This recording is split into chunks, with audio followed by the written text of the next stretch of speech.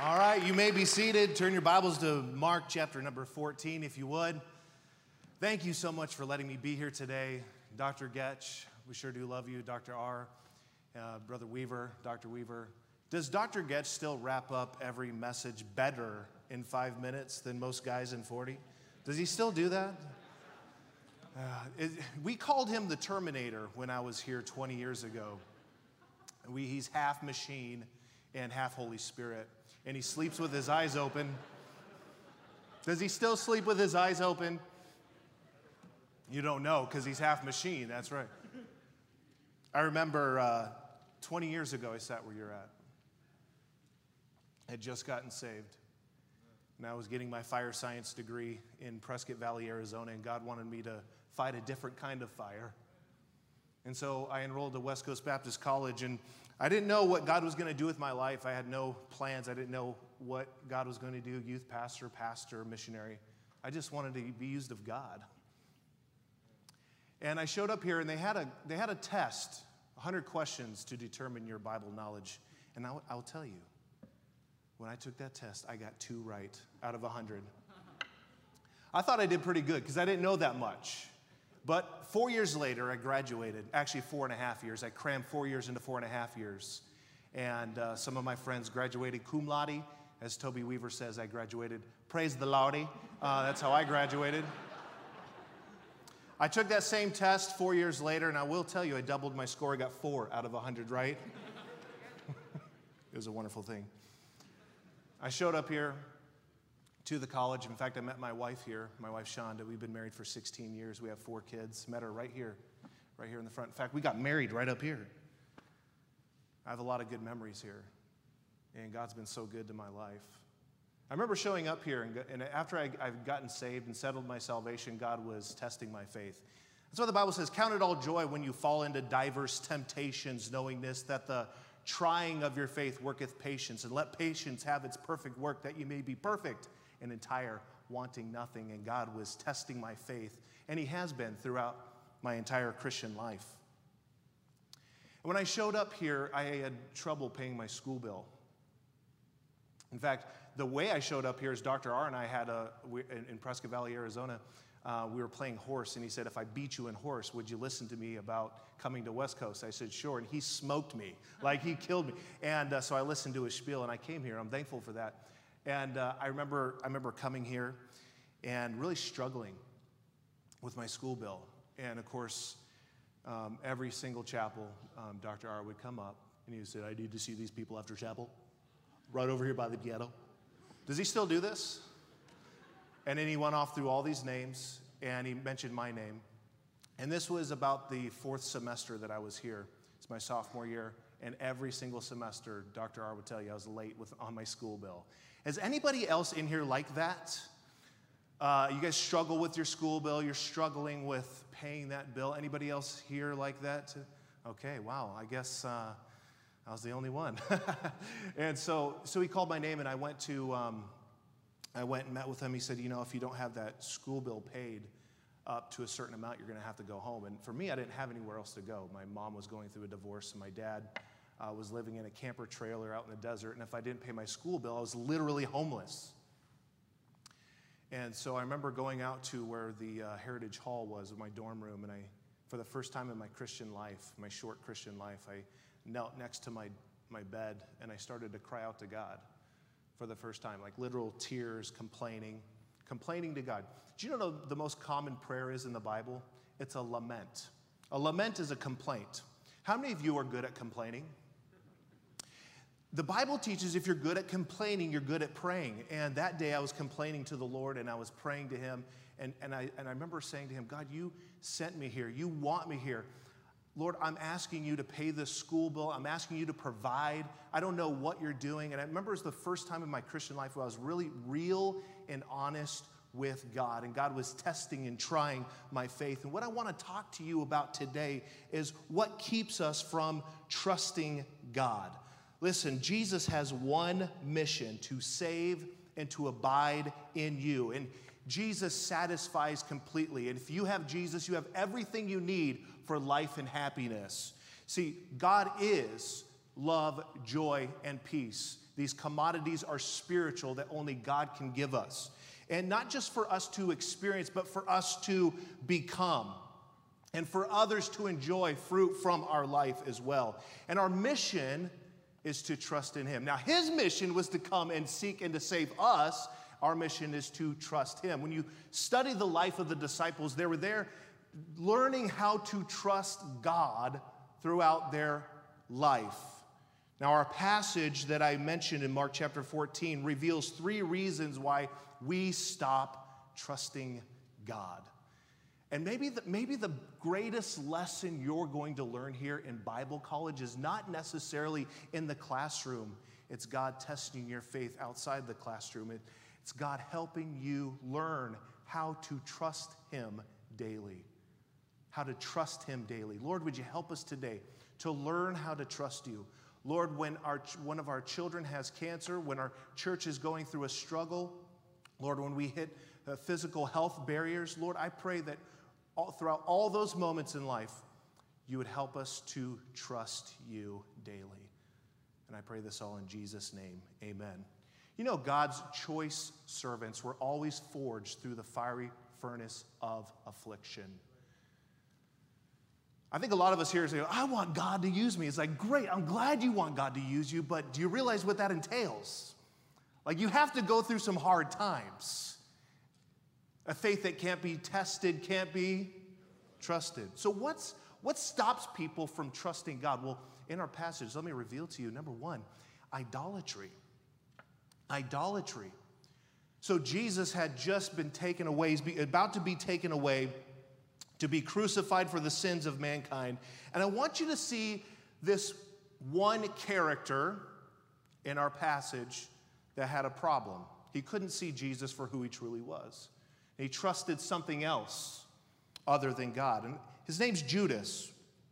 Look with me in verse number 46, or 43 if you would. Verse 43, it says, "And immediately while he yet spake, cometh Judas, one of the 12, and with him a great multitude with swords and staves from the chief priests and the scribes and the elders." Verse 44, "And he that betrayed him had given them a token, saying, Whomsoever I shall kiss, that same is he. Take him and lead him away safely.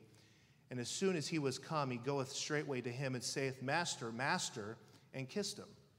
Now, here is a man who walked with God and was one of the biggest hypocrites in the Bible. And the reason why he was such a hypocrite is because he had an idol in his life. He had an idol that was in the way of his relationship with God. Now, we don't see Judas necessarily bowing down to an idol, and that's because we oftentimes fail to grasp what a real idol is. So an idol is this. It's anything that you deem necessary or essential for your happiness. In other words, I cannot be happy unless I have this thing or I have this person in my life. That's what an idol was. And the idol that Judas had was money and position and power. And we find that when Judas finds out that Jesus wasn't going to be the king, wasn't going to make him rich, he says, well, I better make something off of him, and sold him for 30 pieces of silver. Now, if you go back to the beginning of chapter 14, let me introduce you to another person, a woman with the alabaster box. Look in verse number 3. "And being in Bethany in the house of Simon the leper, as he sat at meat, there came a woman having an alabaster box of ointment of spikenard, very precious, and she brake the box and poured it on his head. And there were some that had indignation within themselves and said, Why was this waste of the ointment made? For it might have been sold for more than 300 pence and have been given to the poor. And they murmured against her." And the people who complained about this and had indignation, they didn't really care about the poor. They cared about making money. And Jesus says, "Leave her alone. Why trouble ye her? And she hath wrought a good work on me. For ye have the poor with you always, and whensoever you will, you may do them good, but me you don't always have. And she hath done what she could. She hath come aforehand to anoint my body to the burying. Verily I say unto you, wheresoever this gospel, this good news, shall be preached throughout the whole world, this also that she hath done, she shall be spoken of her for a memorial for her." So here we are today in 2021 talking about her sacrifice and her gift to Jesus Christ. She found Jesus to be of more value than the expensive ointment. And Judas found that money was of more value than Jesus. And what's so interesting about idolatry is, this is the irony of idolatry, is we trade in the bread of life, Jesus, for a crumb. It's like whatever it is that you and I deem necessary and essential for our happiness, we're trading in the bread of life, who is life and joy and happiness and love, for a little breadcrumb. It's not fulfilling. See, Judas then masked his idolatry with religious facade.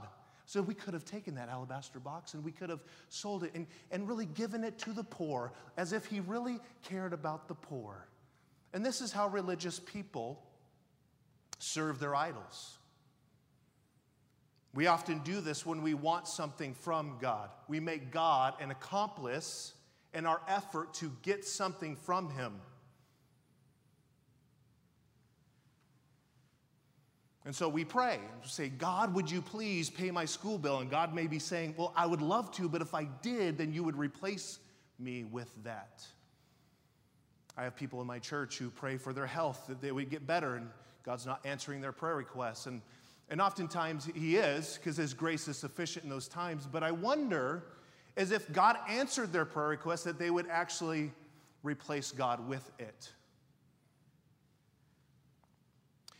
James 4:4 says, from whence comes wars and fightings among you? Come they not hence even of your own lusts, that war in your members, your body?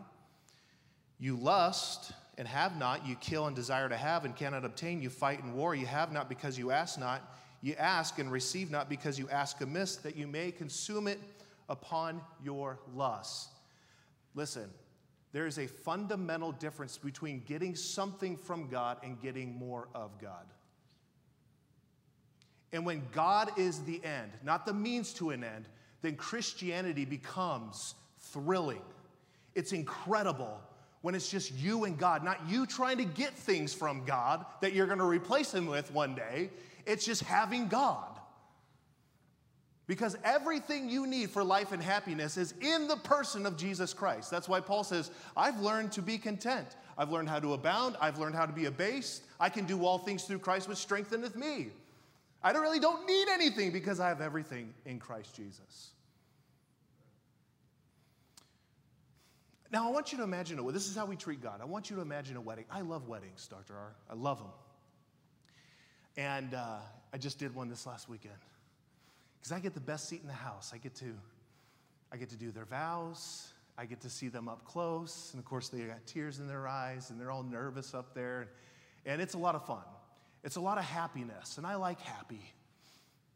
I like joy. And I want you to imagine this.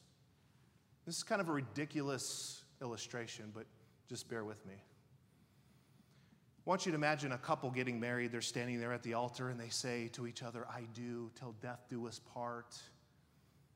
It said, forsaking all others, keeping myself only for him, for her, in sickness and in health, for richer, for poorer, till death do us part. And marriage is really a picture of our relationship with Jesus. Now, I want you to imagine that couple getting married.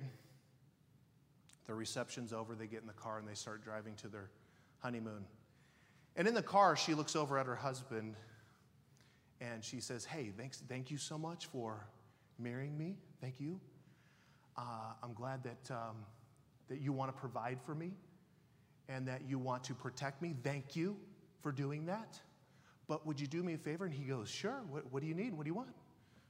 And she says, could you drop me off at my boyfriend's house? So what are you talking about? We just got married. I'm glad we got married, but could you drop me off? Because that's what I really want, but I'm thankful that you'll provide and protect me. Well, that would be ridiculous, wouldn't it? But this is how we treat God. On Salvation Day, we say, I do.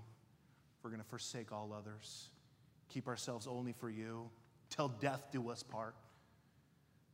But God, would you mind dropping me off at my idol's house? Hey, and by the way, this is what I'll do. If I ever need something, I'll just come and knock on your door and ask you for something, and then you'll provide, and then I'll go back to what I really want. And then when I need protection, I'll come and I'll call, I'll pray, I'll ask you, and then you'll come and protect me as well. And this is how we often treat God, is he's just a means to an end, not the end in itself. And there is a fundamental difference between getting something from God and getting more of God. And when you have God, you have everything you need for life and happiness. And I'm not saying that God doesn't want to provide for you. He just does if you're not going to replace him with it. We can't see Jesus as king when another kind of king reigns in our hearts. So idolatry is one. Number two, authority. Let's look back in our text. Look in verse number 53, if you would. So after Jesus had been taken away because of the idolatry of Judas, it says, and they led Jesus away to the high priest, and with him were assembled all the chief priests and the elders and the scribes, and Peter followed him afar off into the palace of the high priest, and he sat with the servants and warmed himself at the fire. And the chief priests and all the council sought for witness against Jesus to put him to death, and found none, because everything he did was in the light, because he was true, because he's God, and everything he does is pure and good. And for many bear false witness against him, but their witness agreed not together, because they're liars. And there arose again a certain bear false witness against him, saying, we heard him say, I will destroy this temple that is made with hands, and within 3 days I will build another made without hands. And of course, he wasn't speaking of a physical building, he was speaking of his own body. But neither did their witness agree together. And the high priest stood up in the midst and asked Jesus, saying, answerest thou nothing? What is it which these witnesses against thee? And he held his peace and answered nothing, because you don't answer a fool. Again, the high priest asked him and said unto him, art thou the Christ? The word Christ is a title. It's not his name, it's his title, the anointed one, the Son of the Blessed. And Jesus said, I am, and ye shall see the Son of Man sitting on the right hand of power and coming in the clouds of heaven. That's going to be a great day, isn't it? Then the high priest rent his clothes and saith, what need we any further witness?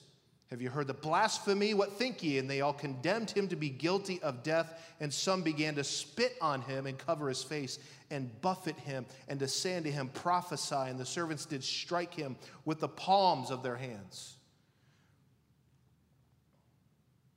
I love when Dr. Getch preaches on this passage. He goes into so much detail about it. But how many of you figured out that our plans are not always God's plans? That his thoughts aren't our thoughts, and his ways aren't our ways. God just doesn't operate on our agenda. So what drove to the hatred and to the murder of Jesus was that Jesus was a threat to their authority. He was a threat to their control. They wanted to be in control, and he was a threat to their popularity and to their money and to their position and to their power. They wanted Jesus gone. That's why a lot of people today hate Jesus. They hate that you're a Christian. They hate that you go to this college. They hate the fact that you swear allegiance to something greater than them. How many are thankful you serve the King of Kings and the Lord of Lords? They don't like that. They don't like that Jesus is a threat to their own power and their own control. So they don't think that Jesus was good enough to be in control. They cannot see themselves serving others. They can only see themselves being served. So Jesus was not murdered because he healed the lame. He wasn't murdered because he healed the sick or the blind. He was not mocked and beaten because people's lives were transformed like yours and mine. He was murdered because he was a threat to their power. He was a threat to their supremacy. They wanted to be first. Jesus taught the opposite, didn't he? In order to be first, you have to be what? Last. And of course, Jesus never asks you to do anything that he's not willing to do himself. And so he washes the disciples' feet. Aren't you glad you serve a God like that? Who'd never ask you to do anything he wouldn't do himself. And he never used his divine power to serve himself. He always used it to serve others. That's why God doesn't give any of us divine power. We'd make some show in Las Vegas because of it. We would figure out a way to make money. We would figure out a way to become popular. Jesus came and said, I didn't come to make myself of any kind of reputation, but took upon himself the form of a servant. And here we are still talking about him today. You know, the people who make the greatest impact in their city and their country are those that serve. The husbands that serve their wives and serve their children make the greatest influence and impact for good the people around them. That's why we still talk about Jesus. Now, here's the courtroom scene. He's in front of the Sanhedrin, 70 men who represented God. And in their rules, and they had a lot of laws and a lot of rules, Jewish law said it could only be done during the day. This was done during the night. So they're breaking their own laws. They're going to murder Jesus for breaking the law while they're breaking the law. Capital punishment cases could only be unanimous. They were given 3 days rest before a death sentence could be carried out. They murdered him the next day. No court could be in session during the Passover. It was during the Passover. What's really interesting about this night was that there had to be witnesses from both sides. Of course, they bought their false witnesses. Could you imagine, though, if Jesus was able to have his own witnesses? Of course, if you read the New Testament, you see all the people who have been transformed by the ministry of Jesus Christ. Could you imagine if they just let his witnesses come in and provide testimony of his power? Can you imagine if that happened? I mean, I would think that the line would be like miles long. Can you guys picture it?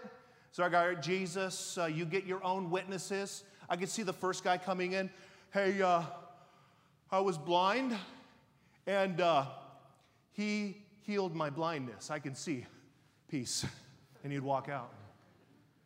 I could see the next person walking in. I don't know, maniac of Gadara. Hey, I'm a maniac of Gadara. First name Maniac, last name Gadara. I had a devil inside of me. He healed me. Peace out. And the next person. And the next person. And maybe you would stand in line. This is what Jesus has done for me. I'm telling you what, the Sanhedrin, they'd just be so tired day after day of the testimonies and the witnesses of Jesus' power in their life. They didn't want that to happen because they knew they would lose. They would lose. Colossians 1:15 says this, who is the image of the invisible God, the firstborn of every creature? For by him were all things created, that are in heaven, that are in earth, visible and invisible, whether they be thrones or dominions or principalities or powers. All things were created by him and for him, and he is before all things, and by him all things consist. Listen, God is so much better at being in control than anybody else, including yourself. He's so much better at being in control of my marriage. He's so much better at being in control of the church that he paid for, Grand Rapids Baptist Church. He's doing a phenomenal job, by the way. He's tearing it up at Grand Rapids. He's doing a great job at Lancaster Baptist. He's doing a great job all across the world because he's better at being in control. He's better at being in control of your relationships and your school bill and your studies. I think some of my hardest years in life were here when I was working 40 hours a week to barely pay my school bill and to do my studies and to sit here in this auditorium, listen to preacher after preacher, barely being able to stay awake. And Shonda would stab me in the leg with her pencil every time I nodded off, you know. And it's hard. It's difficult to keep up with your studies and try to keep a social life and to pay your school bill and to wonder what's going to happen in the future. And there's all these uncertainties, including the coronavirus. Had to add that on top of everything. But God is much better in being in control. See, what happens if we're in control is we ruin everything. We ruin everything. And so God is teaching you right now to trust him. So when I came here, Doctor, I'm thinking about this. 20 years ago, they were babies, like literal like infants, when I was sitting in this auditorium. And here you are, and you're learning how to trust God. And I can tell you, I can tell you 20 years later, God has grown my faith, grown my trust in Him. By the way, faith is not believing God can, it's acting on the belief that He will. And as God is testing and strengthening your faith, He's going to do it more and more and more and more as the days go on. Harder times are coming, I promise. You have to learn how to let God be in control, to humble yourselves before the mighty hand of God and allow Him to lift you up daily. Do you know how many times Dr. Ara wanted to quit college? It was so hard. And how many times in a chapel message it helped save me from quitting. It helped me from looking inwardly and start looking to God. It was building my faith. And I appreciate you guys keeping chapel every week. It's so vital and so important for your spiritual health. And so what caused people to not trust God? Idolatry. Believing that God is just a means to an end. Authority. Believing that I can do better in control of my life and my future than God. And the last one I want to mention this is security. The idea of feeling safe. And I think comfort has become a god today. It's like we all desire to be comfortable, and that's what we strive for. As long as it's comfortable, I'm in. If a summer missionary program or summer program's coming up and it seems kind of hard, I'd rather just go home and just be next to mommy. It's like God's trying to grow a warrior.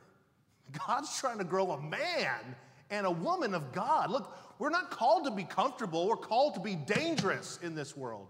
Countercultural. This Monday, I'm going to be on Wood TV 8 to do an interview about churches and restrictions. And we've had Charlie Kirk to our church. And we've been, it's been crazy. We've got a lot of pressure on our church from culture and from society thinking we don't love people. I'm like, we love people. People are a triad, and you can't just focus on their physical being. They also have a mind and a soul. And I'm involved in soul care as well. And the suicide rate amongst teenagers and young adults today are far outpassing coronavirus deaths. There's something wrong with our country. Church is essential. If somebody told me my wife wasn't essential, they'd be picking up their teeth with their broken arm.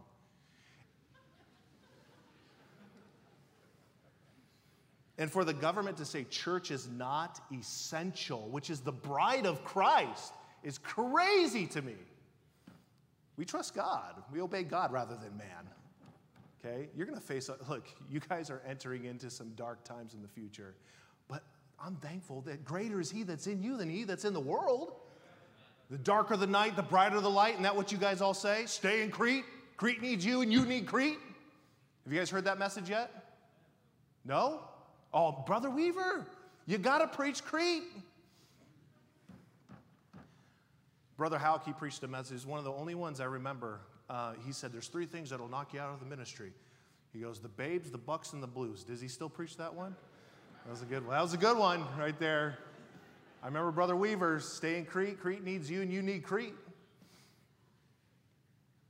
But we oftentimes desire safety. We want to feel safe, right?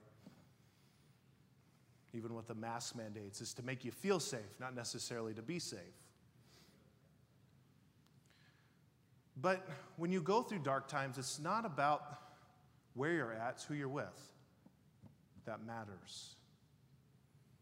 I'm in Michigan. This is the last place I ever thought I was going to live. Toby Weaver's he was in Michigan. And I thought people lived in igloos up there. I had no idea what was up there. I'm up there. Who's from Michigan in here? Yeah, come on, let's go. GR, Grand Rapids, that's the place. The other side's kind of lame. And I'm just kidding.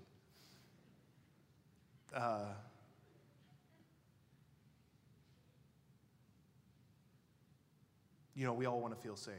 So let me tell you this story about a time I had in Grand Rapids. It's really fun. I took my wife to a ballet. Now, I don't like ballets.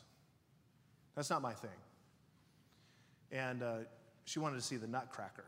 But I didn't know it was a ballet.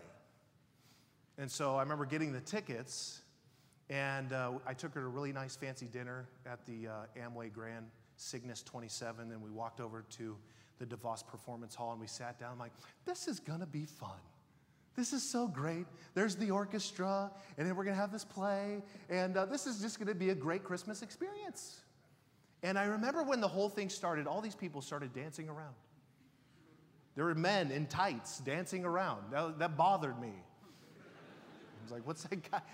He looked like the understudy because he had some ham hocks on him, and they're up there like dancing around, I'm like, what is this, And there's all this music, and I'm really confused. And I said, about 15 minutes into this production, I look over at Sean, I said, so are they going to talk? And my wife looked at me, she said, it's a ballet. I said, So for like an hour and a half, people are prancing around on stage. And then it ended. I was like, all right, that was great. Let's go. She said, that's halftime. I said, what? That was the intermission? 3/4 of the way through, she goes, do you recognize this song? I said, yeah, it was in Home Alone when they're running through the airport. That's what I don't know. She's trying to tell me what's happening. And then she looked at me and she said, now you know how I feel when you watch your football. Oh, man. And then I got to thinking about it. It's like, I don't know which is worse, watching men in tights tackle each other or men in tights dancing around on stage. It's kind of the same, isn't it? Now, before I wouldn't tell anybody that I went to a ballet. But it didn't matter where I was. What mattered is who I was with. I was with my wife. I didn't care where I was. I don't care about being in Michigan. I love Michigan because of who I'm with. I'm with Jesus, and I'm with my wife and my kids, and God's doing a great work. It's the last place I ever thought I'd live. But man, I love it.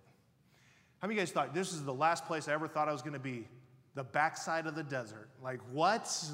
Lancaster? I like what Dr. R says about Lancaster. He says, it looks just like Grand Rapids. After being hit by an atomic bomb. It's just this desolate area, isn't it? Do you still do that joke? That's a good one. I like what Romans 1:16 says. It says, I'm not ashamed of the gospel of Christ, for it is the power of God unto salvation to the Jew first and also to the Greek. How could Paul be embarrassed by Jesus after what Jesus has done for him? Why would you ever be ashamed or feel insecure about Jesus after what Jesus has done for you? You name me one person on earth who loves you more than God. You name me one pop star, famous person out there who even knows you, yet Jesus knows how many hairs are on your head. He knows your entire being. You are fearfully and wonderfully made. Marvelous are his works. There's no mistake when God made you. And it doesn't matter what others say about you, and it doesn't matter what you say about you. What matters is what God says about you, your love for who you are, not for what you do. You're enough. Now, you're not enough in yourself. You're enough in Christ. And God loves you for who you are, not for what you do. I want you to watch this. There's nothing you've done in your past that'll make God love you less, and there's nothing you could do today of good works that'll make God love you more. God just loves you unconditionally. So therefore, I get to do what I do, not because I'm trying to earn his love or favor, but out of his love and favor. Christianity is not just some performance-based religion trying to earn God's love and favor. He already loves me, so therefore I get to serve him. I get to serve. This is awesome. And I know his love for me will never change. Why would I want to frustrate that kind of grace? Would you? I think everything in life is performance-based, right? Almost every relationship, except for your relationship with God. Jesus was never ashamed of us. How could he? He didn't. You think about it when he was on the cross. This is God. We're talking about God here. He didn't consider how he looked, what he wore, what people said about him when they wagged their heads, lied about him, destroyed his name. You know why? I truly believe he was just so consumed with saving you and the people abusing him to even care about himself. I like what Hebrews 12 says, looking unto Jesus, the author and finisher of our faith, who for the joy that was set before him. This is so awesome. Jesus counted it a joy to suffer for you and I so that we could spend eternity with him. We should count it a joy to be able, we get to serve him. And then I get to be paid to serve God. That's unbelievable to me. You get to serve God. What? How could we ever complain about it? How could we complain about what God is doing and what God's doing in our life, that we get to serve him? And it says, despising the shame, and is set down at the right hand of the throne of God. See, as he faced the cross, he was so consumed with you to ever even think about himself. See, when you are consumed with Christ and who he is, then everything else in life grows strangely dim. It's just what happens. See, what lies before us and what lies behind us are small matters compared to what lies within us. You know, when you're 99 years old on your deathbed, guess who's still going to be there? Not your idols. I tell you that right now. It'll be some trash heap somewhere. It'll be God. Oh, by the way, guess who's going to be there when you're dead, when you're dying? It's going to be Jesus. It's going to be God. We might as well just serve him now. After I cried out to God and complained in my dorm room, it's probably one of the best days of my life as a Christian, to be honest, because I was just being honest and real with the Lord. I went over to the lunch hall. I probably should have been fasting, but I had to eat, you know. You know me, I had to eat. And I was sitting across from a guy named Eric Pfeiffer, and he said, "What's wrong?" Because you could tell in my countenance. I said, "Man, I got to pay this school bill. Dr. R's on me. I don't know what to do." And he said, "You know, there's this grocery store here in town called Ralph's." Now, I don't know about you, but I wouldn't name a high-end grocery store Ralph's. It just seems kind of weird, doesn't it? So I drove down to Ralph's, and I met a lady named Laura Trojan. And she said, "Do you know anything about night stalking?" She was the store manager. I said, "Yeah, I know something about night stalking. You sneak up to people's house, you look in their windows." And that's not what I said. I said, "You open the box, you put the product on the shelf, you break down the box, and you go home." She goes, "Exactly, you're hired." I said, "No way."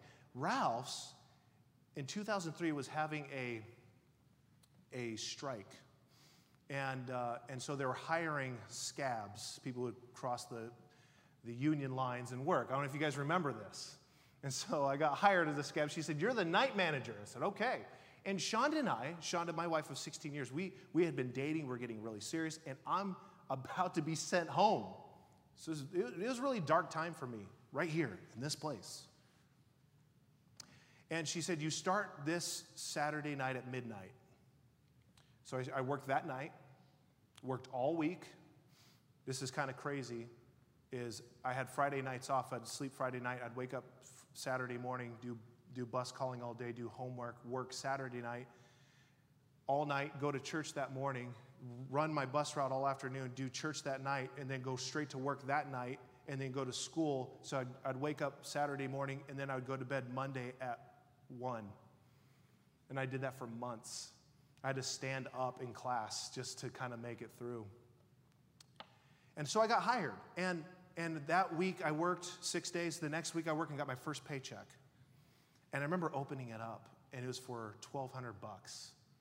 And I thought, "Oh, this is probably for 2 weeks worth of work." No, it was for 1 week's worth of work. She was paying me $17.90 an hour plus overtime. Now, back then, that was a lot of money.